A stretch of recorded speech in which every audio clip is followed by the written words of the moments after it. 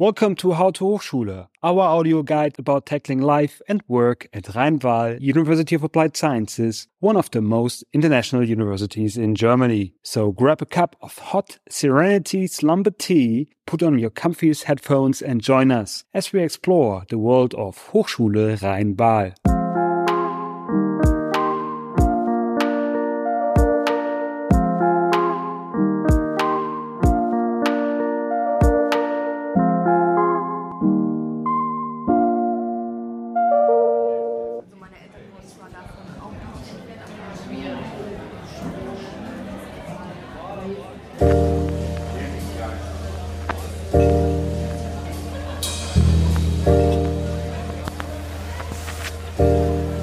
Welcome back.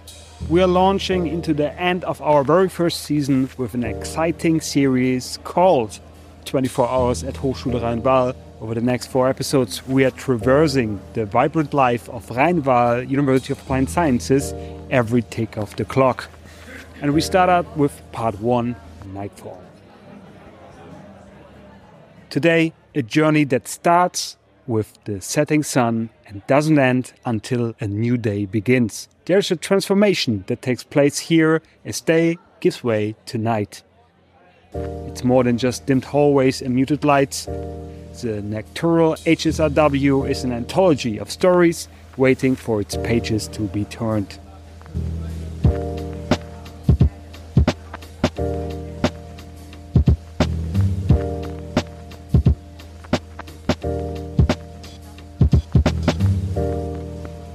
My name's Britta Klinge, and I'm a student at Hochschule Rhein-Waal. I study International Business and Management, and I also work at the Centrale pub in the Cleaver town. We begin our journey into the night with Britta Klinge. She toggles 2 worlds, one under the sun, studying International Business and Management, and the other under the stars, serving drinks and stories as a bartender. How does one person balance these contrasting lives? So, I guess you came here because of your studies, or did you come here because of your work in the Centrale? Did you hear from the Centrale? Oh, no. The Centrale was actually just a mere coincidence that began last year. I came here for my studies. I started shortly before COVID, and now I'm writing my thesis at the moment, so I'm not going to be here that much longer. And the Centrale started way later, after all the lockdowns. When I came back from my semester abroad, I went there a few times with a friend, and we befriended the barkeeper. And he told us that he was going to move away to Münster for his studies. And I told him, I want your job. And then he pointed me to the owner. So I went up to the owner and was like, I want to work here. And he's like, okay, you can start on Wednesday. And that's how I got the job. Did you ever went in this field? Well, barkeeping or bartending, I didn't have previous experience, except I grew up in a small village. And when you're young, you, of course, go behind the counter and pour the first beers. Yeah. That was my experience with it, but not with the close contact. But shortly before that, I worked for like 3 or 4 months in Venga as a waitress, and that was all the gastronomy experience I had. Yeah, so you weren't like really fresh to this field, but of working, you might say? You had some experience, but still it's different, right? I would say I was quite inexperienced when I started. If I compare it to how I go to work now, how I treat the guests, how I do the chores that need to be done, like in any job, it's more routine than it was in the beginning. In the beginning, it was still, oh my God, now I have to do 3 orders at the same time. Even though multitasking is all right from the beginning, it's just you get more in the flow the more you do it. Of course. So looking back, I think I was quite inexperienced when I started. Did you have any experience with the Kleve nightlife or the HSRW nightlife before? Yes, I would say so. Not as much, of course, as now, because when you just go there as a guest, you can't really go 5 times a week because that's the problem. Yes. Yeah. Or at least it would worry a bit. I did get in contact, especially in the beginning of my studies. There were more house parties still. Yeah, it's still going on, right? The house party scene? A few. It's gotten quite low during COVID and afterwards. Before that, the Villa Kunterbund did more. We had, for a short period of time, the Tribe House. And the Pool House used to do more, I think. Oh, I never heard about this one. The Pool House? No, I heard about all the other ones. And the Crack House, of course. Yeah, Crack House. I've actually never been there. Yeah, I've never been to anyone. The only one I ever went to was the Castle WG, Tusenreich. I've never been to that one. Oh, that's really... But I've heard of the castle. Yeah, it was... There's also one in featured in the Vinda. podcast, actually, but yeah. No, the Pool House is actually really cool because they have this kind of winter garden as a chill area. And right next to it, there's an empty pool, which is in the ground. And they always put the DJ Wait a minute. I went there. Yeah? I think I know that. Is it in Kerken? Is it... I don't know. I always arrive there with other people, always at a good level, so I never know how to get there. I just follow the other people. But is it in a resident area or is it? Maybe I went there. A new subway? Question mark? Not sure. The pool's just so cool because you have the pool in the ground, and that's always the dance floor. And then the DJ is like a bit on top of that, playing, and it's just you look up to the DJ, and it's just this cool vibe when you're in the pit with the other people, because even if you're just 2 people or alone or 30 people, it's nice. Yeah. But other than that, Cleveland nightlife, it was just, we have a few pubs, a few of them nicer, a few of them I wouldn't recommend going into. So there are a few places you can go. It's just that there's not really a lot of going out partying. Yeah. You'd have to go to Nijmegen, which I did once in my whole time here, or Düsseldorf. But yeah, it was quite far away actually. Yeah, but the trains go back at already like 5 a.m. So right. It's fine. All right. But Zentrale, it's like a meeting point for students, for at least on certain days, right? Partly. So what I like about the Zentrale, I always say it's the Reeperbahn of Kleve, because it's not only for students. We have all generations there. And that's cool with the setup because the front part is more of the typical bar feeling and the back part is more of this community center kind of thing. So in the back you can also play your own music. You can always throw around the tables and the chairs, take them outside or wherever. So it's more of like a living room where you can just get together, meet your friends, meet strangers, and just start a chat with them. You can just go there by yourself and you'll find someone to chat to usually. Yeah. Or in a big group and you'll still find space to sit. And it's very diverse. We've even had a couple of dance parties there where it's just somebody turned up the music and we put on dance music and in the front nobody sat anymore. We had 30 people in the front just dancing. Oh, that sounds cool. How did you find out about it the first time? Because you said, I want to work here, so probably you went there before, once or twice, or? Not that much, actually. All right. It was more of like a spring in the moment kind of thing. So it's just, I went there, it was cozy, and I went there a few more times, but not that much. And actually about the day with the students, that began because the friend that I mentioned earlier, and I went there on a Wednesday, sat down, that was like the second time I was there in total, looked at each other and like, wouldn't it be nice if this happened every Wednesday? So we started going around for the next week and just telling people, next Wednesday we're all going to Zentrale, to like random people on the campus. And then the next Wednesday it was full. And 2 weeks later was when I went to the owner and was like, I want to work here now. And I want to work the Wednesdays. All right. But did you ever have the experience that you were working at the Zentrale and someone came to you and said, I want to have your job? No, it actually happened. And it happens quite a lot where people ask, what do I need to be able to work here?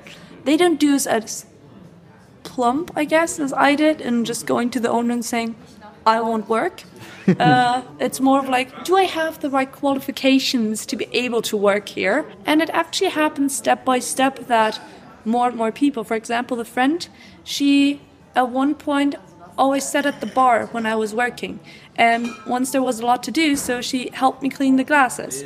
And the owner saw that, and we integrated her. But because it's such a friendly atmosphere, the people that come there as guests a lot also want to help. So, for example, if they see there are plenty of empty glasses, they pick them up and carry them over.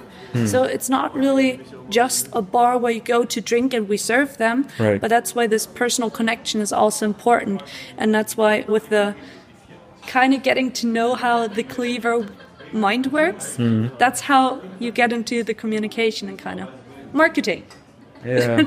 I learned it through my studies. Yeah. What is like the main thing you learn of the nightlife? Can be connected to Zentrale, but don't have to here in Kleve. Like one lesson you learned or one main takeaway. Nightlife in Kleve. What I've learned to appreciate about Kleve nightlife, we don't have the big parties, the ones that go until 7 a.m. usually. Sometimes when we work until the end of our shift, we go to hikes and it opens up at 5 a.m. because it took that long. But usually it doesn't go until deep in the night, or it's the big parties, but it's more of you go to the places and you see the people, the same people that you saw last week, and it's not the deepest of friendships that you have. You don't have to have them, but it's like this kind of, you're coming home, and it just feels cozy. So even if somebody had too much to drink, and you know the person, you know, okay, we've all been in that position, we're going to help that person because next week maybe it will be somebody else. And if somebody is in trouble, then there will be at least 10 people going there standing up for the person. That's, for example, my mom is always scared when I work alone at night in the pub and have to walk home at night. And if there's some drunk stumbling in at 1 a.m. making trouble. And I always say, you don't have to be worried, because the moment somebody even looks at me funny, I know 10 guests are already in the position where they will back me up if something were to happen. And that's what I really appreciate about the Kleve nightlife, is that you care for each other. So even though we have plenty of weird creatures in Kleve, which I appreciate as well, because they're always... It's just nice to have these, just as many as Frankfurt, I feel like. But with that, there are so many people that you can just chat to, talk to, and just sit down next to. In a cafe, you'll meet the same people that you meet at night, usually just a whole family.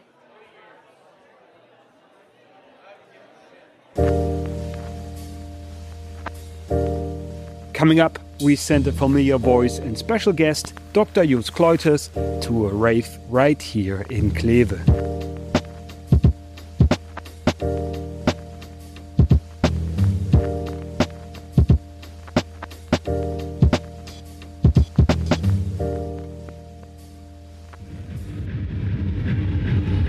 I'm at the gate entrance. I will have a podcast and I will be done. Yeah, from the Hochschule. Tell me. Yeah. We can check the armbands now. I will go check the armbands now. Right. I will see what we can do. Yeah. Okay, thank you for letting me know. You might remember Dr. Kleuters from our very first episode, How to Start. Tonight, he takes us on a trip to a techno festival in Kleve, a phenomenon that evolved from student parties not too long ago. It's a story of celebration, community, and the spirit of Hochschule Rhein-Waal. Okay, so I'm standing here with Mahmoud, who is still very much busy organizing the Beatwoods Festival. You just got a call. Is there some business you need to attend to, or can we just talk for a couple It's actually minutes? a little problem. They were telling me about some people trying to trespass through the area because it's really huge, kind of the park, and we were not able to kind of secure it all completely with fences. First of all, because of the cost, the high cost, and second of all, just because of the environment and the grass around the area. Another issue was just happening right now because he was calling me that he found a proof of people doing fireworks just nearby us, and he took pictures of that proof in case the Ordnungsamt has any questions on that regard, because it wasn't on our area, but the sound was very loud. It attracted our attention to check it immediately. Other than that, everything is going really smooth. The place is amazing. The people are amazing. Everyone's having a good time. We're really happy with what we have achieved, and that's a great. It's a great time. Okay, so you're happy with the way things are going now? The festival is a success. Can you already? Yes, I can already say it's a success. We're still not too many people are informed about the festival. We need to promote it more, but it's what we see is a successful festival from all sides, from the light shows, the fire shows, the music, the sound systems, the tents that we have. Despite this weather, it was really tough in the beginning. Like Friday was showering the whole time. It was really challenging. How did you end up here organizing this festival? Well, it's actually started. We were having our events in Kleve. Since Kleve is a really small town, it doesn't have much to offer in that sense. We were finding our ways to kind of connect the community that we had, our friends, and having the meetups. Kleve was offering something special than other big cities like Berlin. In Berlin, the communities are not much connected. For example, if you go to a study at a university in Berlin, you don't get to meet everyone as you get to meet everyone here in Kleve. Since the town is really small, activities are much less. People tend to coincidentally meet everyone every day, perhaps, if not every day, every week. And that actually creates a stronger bond between the people. One issue is that Kleve is really small for development, future development, and most of the students want to continue their careers. Kleve doesn't offer much in that sense. It's very limited in options. However, the connection that can be built is very unique. Coming to the idea of the festival, it actually happened strongly. It came after our friends started to graduate and they started to leave to pursue their dreams, careers, and so on. And we wanted to create this festival to happen once a year to kind of bring the people back and offer them the safe space to kind of express themselves, stay connected despite the challenges and all the responsibilities that come with life. When we grow up, the more responsibilities are going to come, family, career, etc. Most of the people, if not everyone, won't be able to connect with everyone, all their friends, all their old friends, old school friends, and so on. So we were trying to pursue this idea to create this space in Kleve for the people who studied here mostly and who are locals here, and from the community, the same community, perhaps guests visiting them who kind of got to see Kleve and enjoy the beautiful vibes in Kleve, to give them this opportunity to really meet once a year without any stress or without the challenges of connecting with each person, because having 200 person, as I said, it's really challenging to connect with everyone. So this space is basically kind of a hub to once a year give the opportunity for the people to come and connect and strengthen their bonds again. And that could also offer them more opportunities in that regard. So it's kind of more like a student reunion. It's kind of also a reach out to. Exactly, it's like a student reunion, and at the same time, it's a give back to the Kleve. I personally grew up here for 6 years. I was born in Damascus, and I grew up here 6 years. It was a significant time in my life. Right? Yeah, I studied in Rheinval University. It was pretty challenging in the beginning, but after having the community and everything, it was much easier to live in a place outside of home. And today I feel Kleve is my second home, actually. And if you ask the rest in the festival, most of them would say the same. They have a unique connection to Kleve, and everyone is looking forward for the next festival. Within our applications for the tickets, everyone was selecting, I want to hear updates about our upcoming festival, and that makes us really happy that the people are really satisfied with what we brought. And we're really looking forward for much more time and more people to get to know and promote our emerging artists. So mainly when we created this idea, which was behind the reunion, we needed also a purpose. And the purpose is to support our emerging artists, and that was how it started with our parties, our events. We had some artists who started producing here, started DJing here, and we started with like 7 people around them, dancing, supporting them, slowly getting bigger. Today we are like around 500 people supporting them.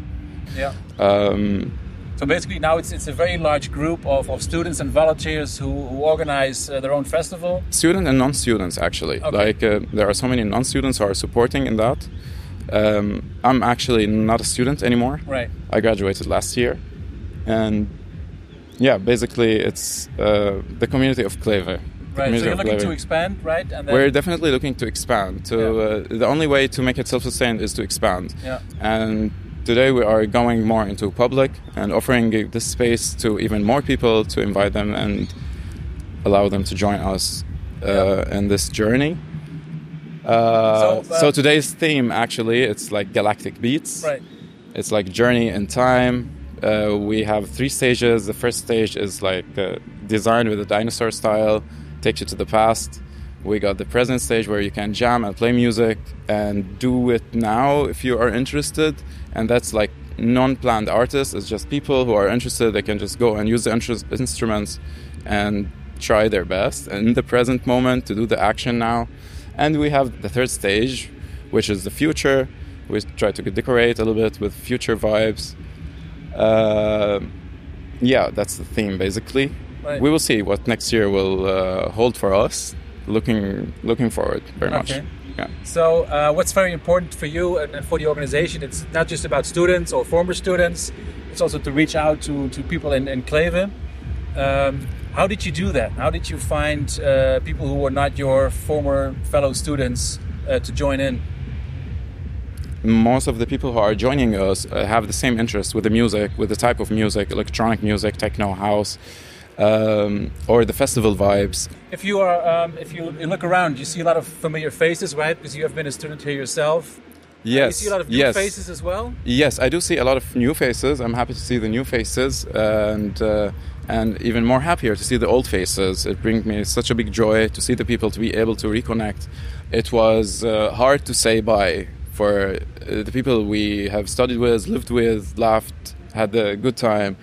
And everyone was going to a different city, different place. And it was kind of heartbreaking to see that, to go through that. Right. And the only solution would be is just to meet up again. And to meet up again, it needs to be like worthwhile and enjoyable. So we're trying to make it more attractive for our friends and everyone to be able to reunite and connect again, hoping to strengthen the bond and stay connected. Right. It's all about the connection, basically. Right. And are you still living in Kleve, or did you move elsewhere? I'm planning to leave Kleve, and I'm planning to leave Kleve to pursue my career. I worked for 4 months as a clinical research associate, and I would like to continue in that field in research. Kleve doesn't offer me opportunities in that part, so I'm willing and happy to go somewhere else to pursue that. And looking forward to this 2-3 days in a year to meet everyone in this space and be back in this really unique space. Kleve is a really unique space with what it offers, with the people, and with what it offers around. Yeah. Right. Yeah. So at least there's a car coming. Oh, there's 2 bikes. So you're looking forward to, even if you move elsewhere, once a year you'll know that the festival will be here and you can meet up with all your friends. Yes, exactly. Right. That I'm very looking forward already for next year, because some people were not able to join us this year, and they're already on our list, subscribed for next year for the updates, and I'm hoping to see them. Like this time, I also got friends coming from Italy, from different places. We were like even friends who did not really study in Kleve were able to join us and meet us in this time. Like my friends who I know him from 8 years ago. Actually, we only had the chance to meet in Germany 4 times. Twice were outside the festival, and the other 2 were before 2 years, 2021. And this was the second time. And he's really happy with this opportunity to come, to be able to meet me, see me, and at the same time get to know more people and have fun and enjoy the time. And he's also looking forward for next year, as I am.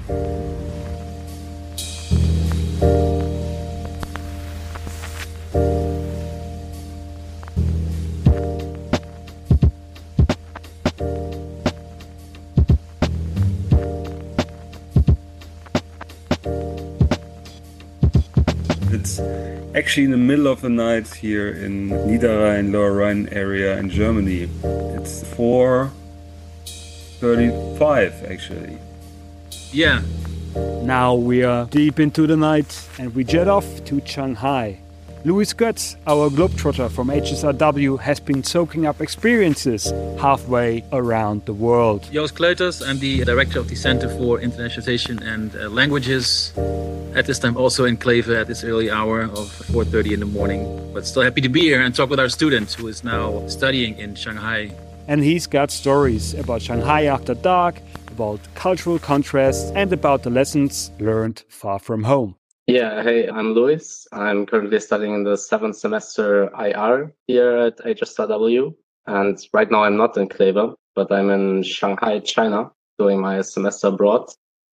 And I already had breakfast, so it's already 10:30 here. I think that's quite a difference in time here. So what did you have for breakfast? Noodles probably? Or something in that direction? No, I just got a very fast breakfast, just some rice packaged together with some egg and meat. Yeah, from a convenience store right across the street. What made you decide to apply for a semester abroad in China? I thought about where I want to go, and within Europe, I already traveled a lot in the last years, and I've been outside of Europe only for the first time this year anyway. So I really wanted to get some experience a bit further away from Germany, from Europe. And in China here, we have an amazing partner university, the Shanghai University. And as I saw the study program here and also the difference in culture, the difference in language and everything, I thought that's an amazing opportunity to spend some time outside Europe, dive into another country and culture. And yeah, I'm really happy that I took this decision now. So are you the only Rhine-Waal student there, or are there more of you? Yes, I'm the only Rhine-Waal student here, but there are also other international students and also actually a lot of international students from Germany. So I'm not the only international student, no. And how is that studying there? Is it the international students being all together and also living together? Or are you also in touch with Chinese students as well?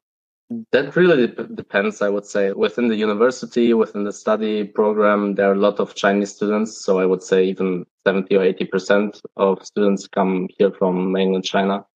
And the dormitories where I live, for example, I live in the international dormitory. So only exchange students or students that study the whole degree here but come from another country, they live here. So in university it's quite mixed, but then again, I share my room with another German, so there I don't have that much exposure to other Chinese people, yeah. Language, obviously, I guess, is a challenge when it comes to Chinese and for everyday life. Yeah, definitely. The language barrier, I would say, definitely exists, as I also don't know almost any Chinese, to be honest, yet, because I didn't study it before. But I would say it's quite different in society also here when it comes to topics like digitalization. So it's also very easy to communicate with people just using a translator or, yeah, in the end, if you're not too introverted, I would say you can also communicate with hand and feet and you can get by. But the difference is huge. Yeah, definitely.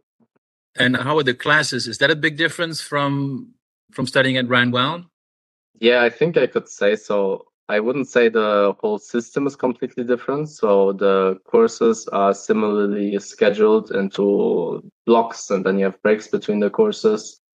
But it's different when it comes to, how do you say, the teaching style maybe. It's probably more comparable to what I had in high school and in Germany. So a lot of front-centered teaching around the teacher and maybe not that much class participation like in seminars, what we have sometimes in Kleve, at least in my degree, what we have quite a lot. Yeah, that's different.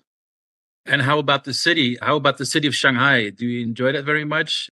Yeah, definitely. I never experienced a city like this before. And that was also a reason why I came here. I think it's quite different from Kleve, from our little town, which is nice and quiet. And then you come to the city with around 25 million people or so. You have to get used to it, I would say.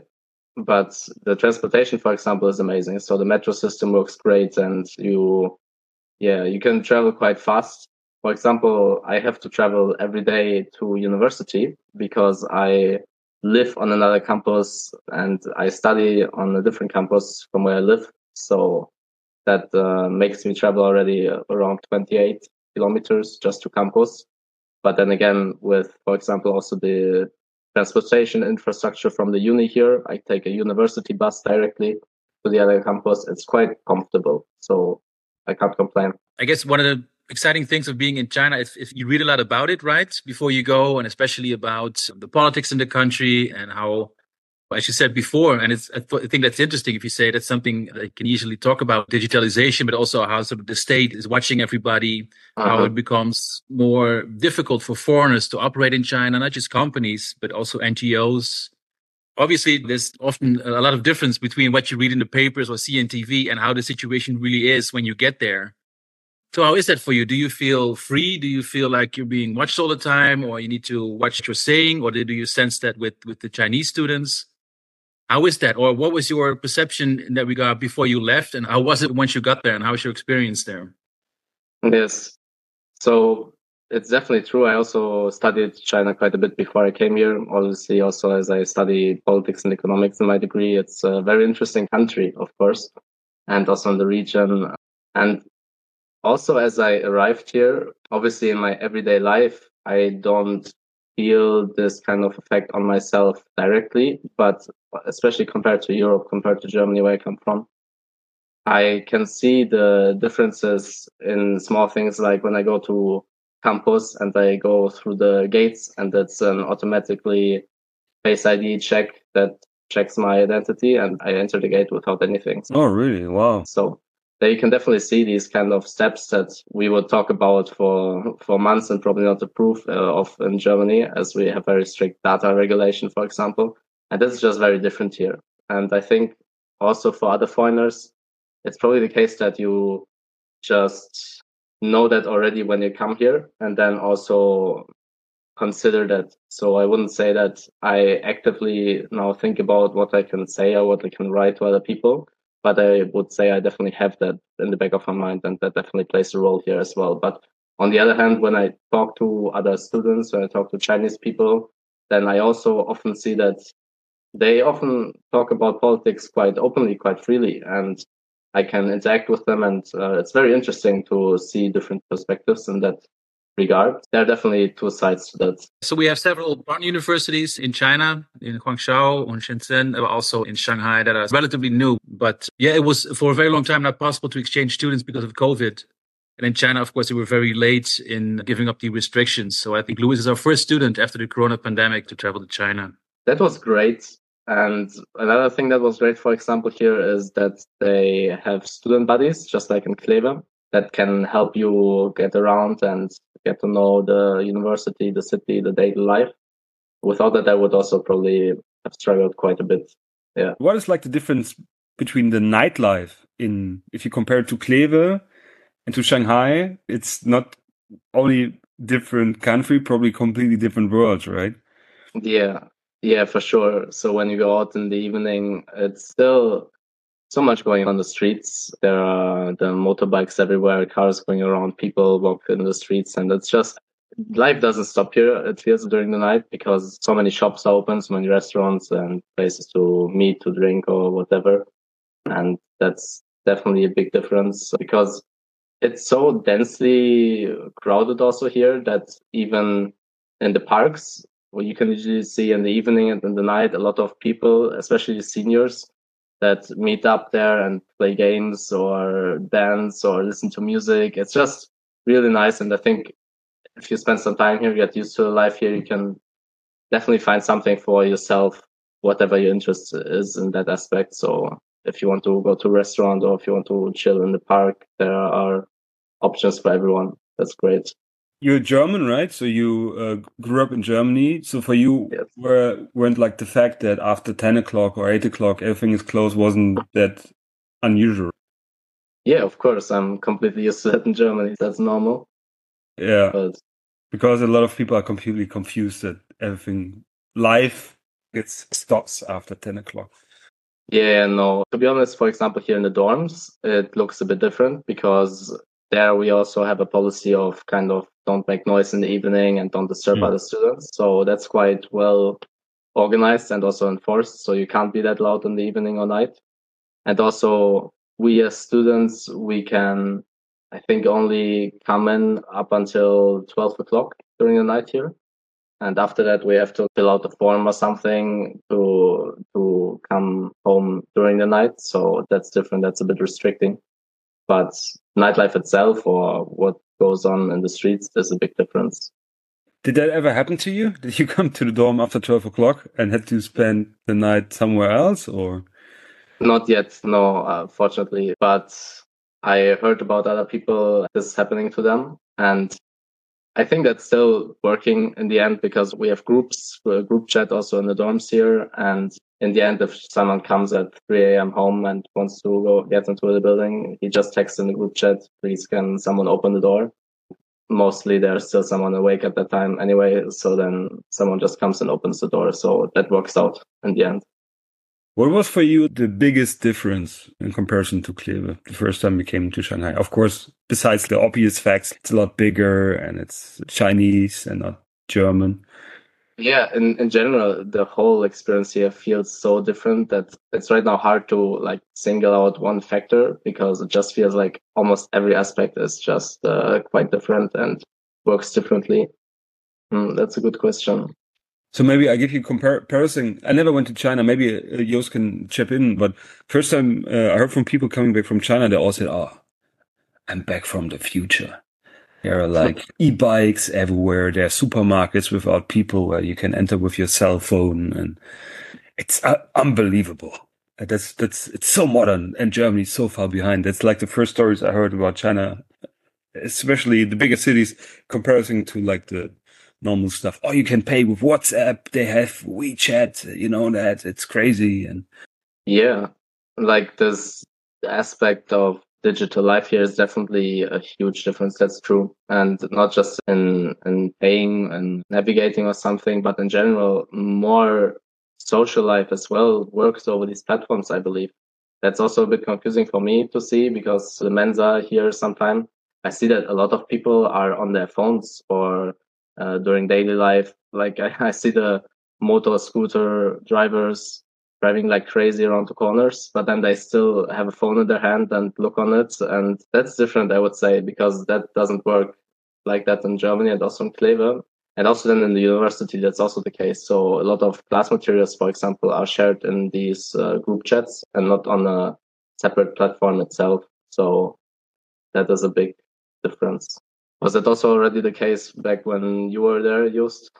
Yeah, I think so. I think people who are complaining that people spend too much time on their phones to go to China and then go back, I think, okay, maybe it's not that bad. And of course, it's very modern. Shanghai still has an old city center, but everything around it, you can see how quickly that has expanded and all the new buildings that are coming up. I talked to a colleague at the university and we were having lunch somewhere and he said, when I was young, this was all grassland, right? There was nothing here. That must have been a very Chinese experience to grow up there and see how fast these mega cities are growing. And from him to coming from there and just before that, just being a rural area. And now it's just part of a big city. It definitely has that feel of modernism, of, expanding large city life. And you have that feeling more. You hear this when you visit people from the US who came to China, right? Americans always see themselves as like, oh, we're at the forefront of what's going on in the world. But then you go to China, you have like high-speed trains and modern infrastructure and new roads and everything. It's even more interesting because for Americans, their perspective is so much different. So that the shock when they go to China is even bigger than when we go, right? One thing that came to mind, we have a lot of Chinese students at Rhine University from the beginning. Do you look at them differently, do you think, when you get back, now that you've experienced where they're from? And do you think that you might be in touch with them more now after you've been to China yourself? Yeah, definitely. I think that's also going to be easier in a way that I also have been to their country and not only they have been to mine, right? That's always, I think, a big part of understanding each other better and connecting better. I've only been in touch briefly before I went here with some Chinese students, but when I come back, I think I'll also have a bit of a better understanding, at least from the surface level, from what life in China looks like, what everyday life looks like here. And Also, for example, the studying, the differences in university and teaching and these kind of aspects, that will help me to have a different perspective on that. And you said the university provided like a buddy, like we do at Wijnwaal as well. We always couple our incoming students who come to Kleve or Camp Lindford with our future outgoing students who then go to their university abroad in the next semester. Was it a Chinese student as well that you're in touch with and that sort of supports you while you're there? Yes, exactly. And he you have a good connection with this person as well? Are you in closer contact still, or was that just at the beginning? Oh. No, that's also the great part, as you spend a lot of time just like discussing everyday life, and they help you set up a not bank account but an Alipay account here, and show you how the metro works. At least for me, that directly evolved into kind of friendship, and we spent a lot of time here together. He showed me different restaurants already, and yeah, it's nice. It's definitely a huge benefit of having an active international center here. And have you managed to promote some students to come to Germany as well the next semester or next year? Not yet. I've not been actively asked to do that, but can definitely try to recruit some students. When I always say that I'm from Germany, if people ask me where I'm from, usually the reaction is quite positive and they're interested in the country, or they know some German companies. And another lecturer I was talking with just the other day, he said like, yeah, I have some colleagues, PhD students that went to Germany to do a career there in academia as well. So there's definitely an interest in that area, I would say. Louis, at the beginning of your studies in China until now, what is like the main thing you learned? Probably to just be open, to not be afraid to just talk to other people on the street and ask them for help. Because in the end, if you go to a foreign country that is this much different, and then you also don't know the language in my case, you just have to be open to get around, because there will be a lot of challenges you face and a lot of unknowns that you cannot plan for, even if you try to plan them ahead. No matter how scary the people look like or anything like that, the people are usually quite friendly, and my experience with that has been great here. Don't be afraid to ask for help. I would also encourage other students, also maybe from lower semesters, to try this kind of experience, to go abroad, to also go to a country where you maybe don't know the language yet or don't have a lot of experience in. Just do that step and go that step, and I think you'll be rewarded with a lot of experiences and challenges that in the end give you new perspectives on this kind of country. And I think with China, that's a great example, because I think for a lot of people, they think some foreign country like this, I have to know the language on C1 level to even survive here, but that's not true. And you can get by for sure. So I'll encourage anyone that thinks about this.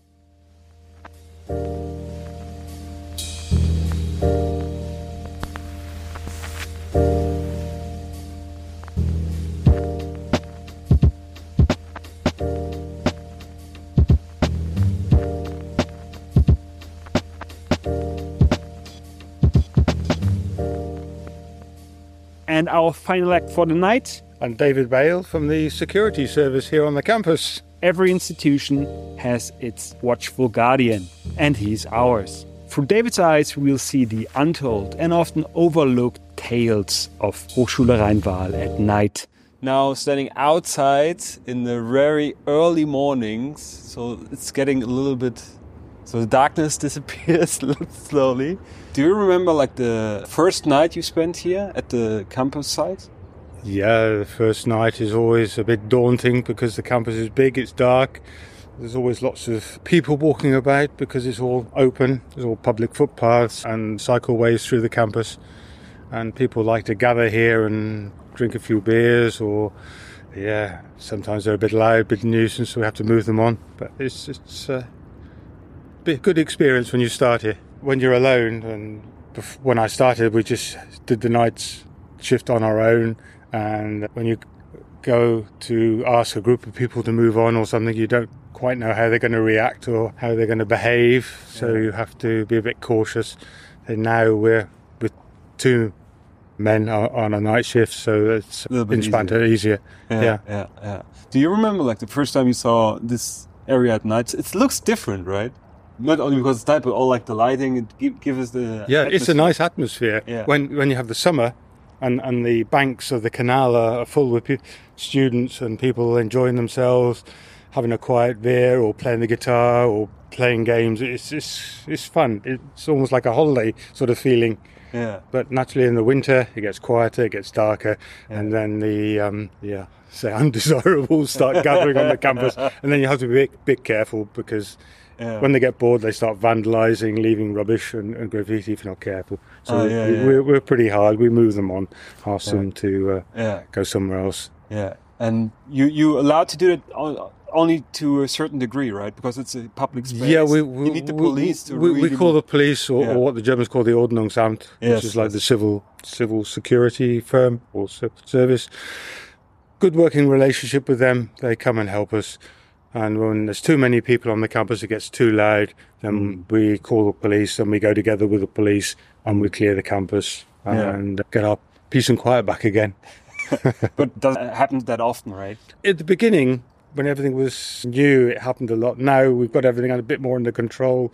It stays quieter, more relaxed, and people can enjoy it. You get a lot of students, you get a lot of older people, families. It's a really mixed sort of atmosphere, and it's really relaxing and nice work when it's quiet and people are having fun. I remember when we started, when the campus was new, both of us started out working in the library from a warehouse, student service center. Was that the first time you started out with the new campus, and then... Yeah, that's where I started in the library, the student advisory service. Yeah, it was interesting because it's a small building. It used to get quite crowded, and at the beginning, all the new students and others used to arrive all at the same time to sign in and register.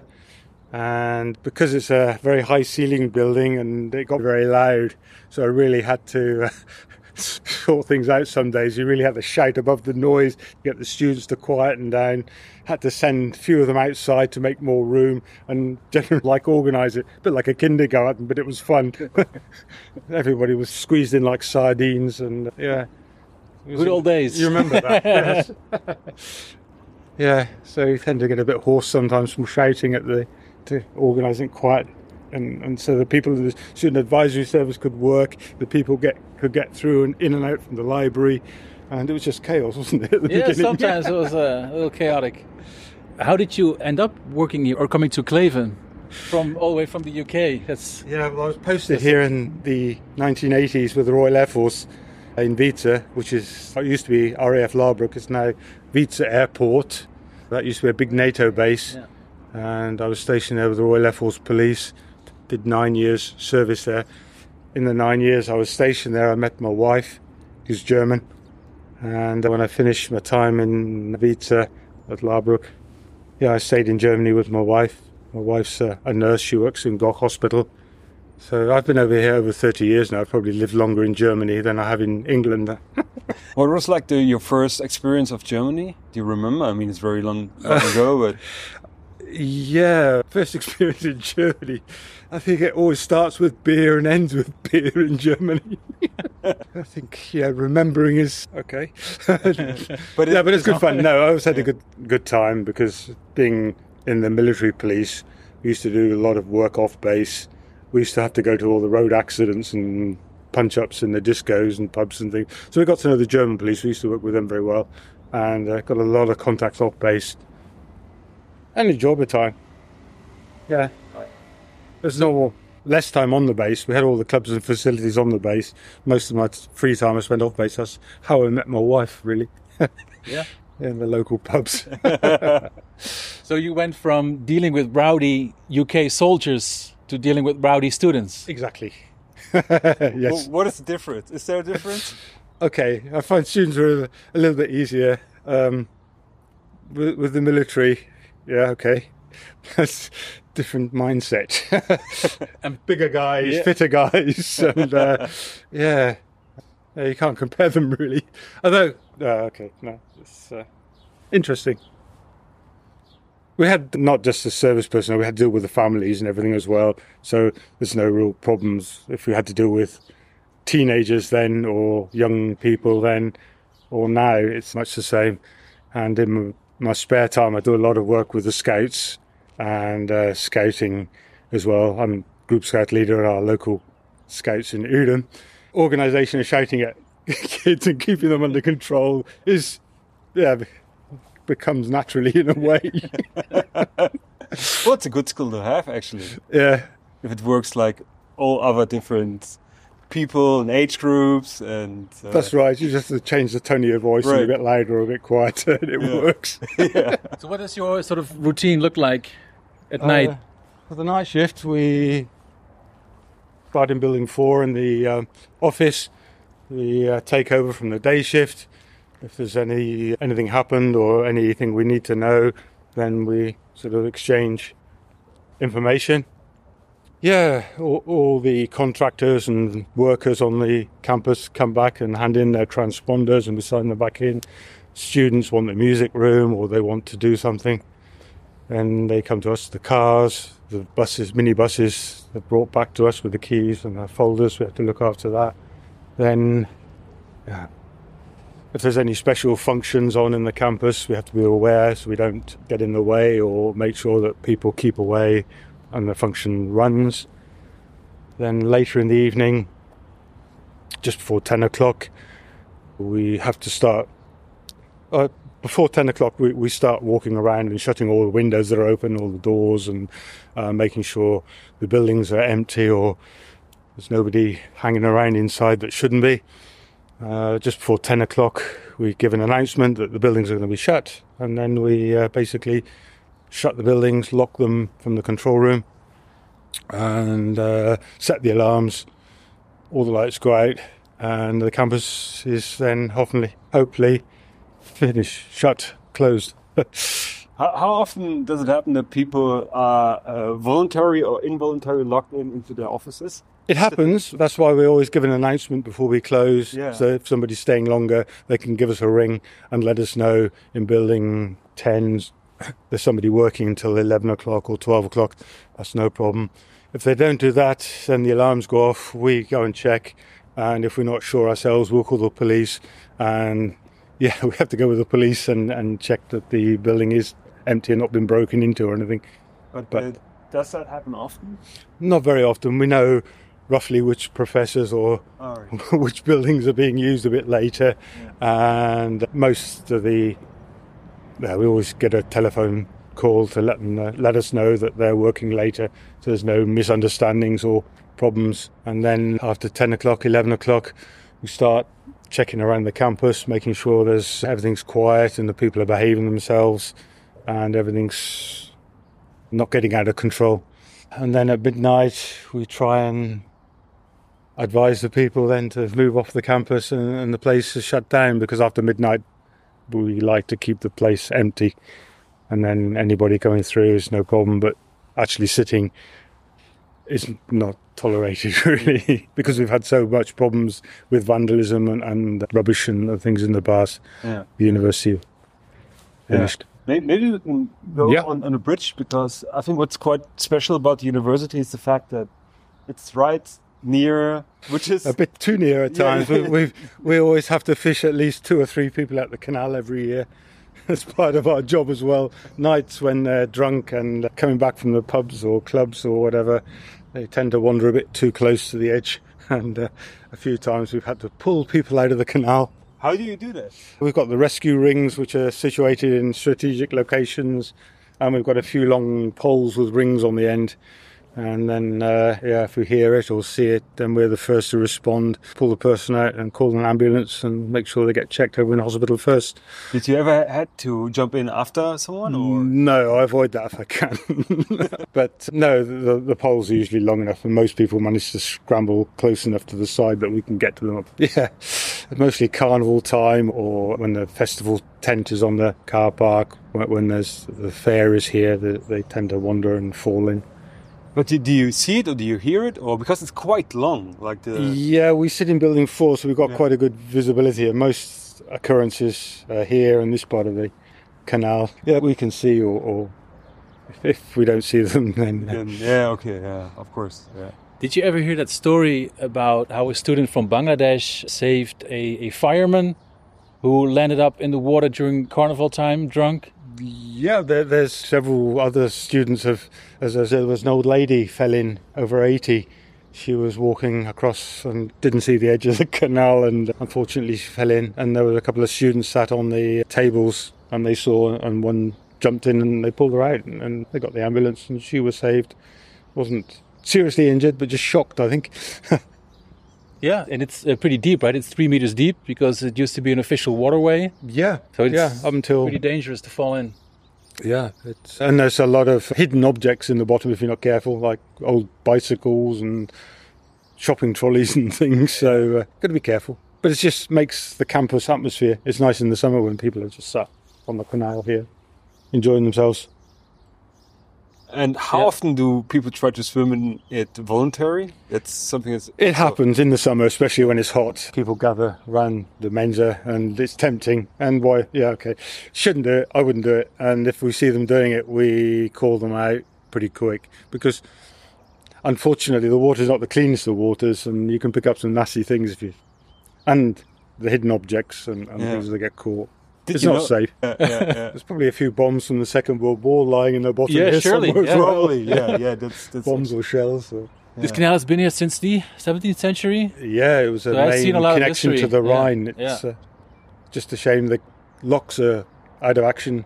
And it used to be good. At the very beginning, the boats used to come from the Rhine through here and spend the weekend or overnight here. And it was really good with all the boats tied up and the people out great. having a barbecue on the... it's a nice atmosphere. Really like holiday. Yeah. If you see the pictures from the day we opened the campus in Kleve, you see all the boats here. And, and a couple of times we had the bigger Dutch school boats or something here for different functions, the bigger barges. Yeah. School boat. Yeah, and from over there was, on weekends, you could take the boat and then it would drive out to the Rhine River, cross the border and then go back. Yeah. So hopefully one day it'll be repaired and rebuilt. Yeah, apparently it's very expensive and it's, I don't know. Yeah. But the bridge where we're sitting on right now, it's still able to it's functional, In the summer when the grill boats going backwards and forwards, it raises and lowers to let them through because when they've got their sun umbrellas up, they can't get under. But it's quite uncommon that it opens. Now it's opened very rarely. At the very beginning, we used to open it a lot because there were more boats coming up and down. Police boat, customs boats. You had different size motor yachts coming up and down, which was... But I say we used to be responsible for opening and closing the bridge at the beginning. But the last time we did that was years ago. Yeah, it gives the campus a little bit of a Dutch atmosphere. Yeah. I think it's actually a Dutch bridge. They ordered somewhere because they obviously make them in the Netherlands where there's more need for them. But you're right. It's really got the Dutch atmosphere. I never thought about it, but yeah, it does. So you had you've got the railway bridges there as well. Hello. Morgen. Yeah. Because you're about to retire, right? In a couple of weeks. That's right. In a couple of weeks, I'm retiring. But because I enjoy the work here so much, I'm staying on working part-time. So just have a bit more free time to enjoy and relax and keep up with my hobbies. So you're looking forward to it? Yeah, I think so now. Yeah. It's got to do it. I mean, you only get one chance. Yeah. So looking back on the years you spent on campus, what are the things that you always remember? Or what are the most crazy stories that you'll... The couple of times I pulled people out of the canal, we've had a couple of accidents with people falling off their bikes here where you had to get the ambulance and things, or you've had to move drunks out of our buildings here. We had to get the police or things. So there's so much really. It's no day is the same. It's always very variable. Yeah, never a dull moment. Right? Yeah, never a dull moment. You just enjoy it when it's quiet and get on with it when it's not busy. I know it's early now, and of course it takes some getting used to. Yeah. But isn't the night shift a little bit more romantic? Right, you're there by yourself. You're alone with your thoughts. Although, you can write a book if it's not. I say that with two guys on for the night shift now because of in the past one. It's better to have two persons. Yeah, you've always got your colleagues to talk to, and it's always better when you're going up to a crowd of people with two to all the things. And if you look back, I mean, you not really retiring, you're part retiring, I would say, right? What is like the main lesson you learned working here? If there are many lessons, but one... Nothing will surprise me anymore, I think. Just see so many things, you think, what the? Sometimes you think, okay, and just get on with it. I say, there's been so many funny things and strange things that you think, oh, is this real? But it happens, and you get on with it. You think, oh, well, okay. It's not boring. And that's the reason why you're not really retiring. That's right. Yeah. And of course, with so many foreign students, being able to speak English is a good thing. Right. And most of the foreign students, they like to talk in English because their German is just starting. They don't feel so confident. Yeah, when they get talking, some of them, you sit there and they talk and pour out all their sorrows and problems. And most of them know people in England as well, which is quite funny. They always ask where you come from and tell them, oh, I know somebody who lives there and there. Yeah, no, it's interesting. I like it. Did you ever have any students that kept returning to you that you had like a special relationship with, or they just drop by every now and then? There are a lot. Once they know I can speak English and know what the routine and what things are, if they can't talk to anybody else, they come to me and talk to me. Yeah, that happens a lot. Different students, different countries and things, they pour out their problems and they ask for a bit of advice or whatever. I think, they see a sort of father figure or something. Okay. Yeah.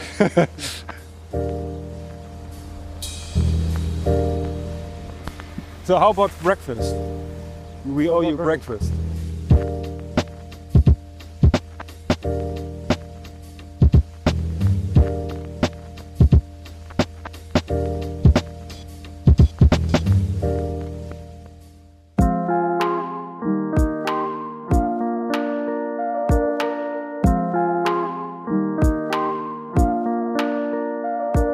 Thank you for listening to the How to Hochschule podcast. We hope you enjoy the show and feel free to follow us and recommend us to your friends. If you have any thoughts or suggestions, or just want to let us know how you liked the episode, please don't hesitate. Take courage and do reach out to us at podcast@hsrw.eu. We are always looking for ways to improve and we appreciate your feedback. Also, be sure to check out our show notes and links and more information on today's topics and guests. Next time on the How to Hochschule podcast, part 2 of our 4-part special, 24 hours at Hochschule Rhein-Waal, the most international university in Germany. Thank you very much for joining us today. I'm Stefan Hanf. This is the How to Hochschule podcast. We are looking forward to hear you next time. Tschüss.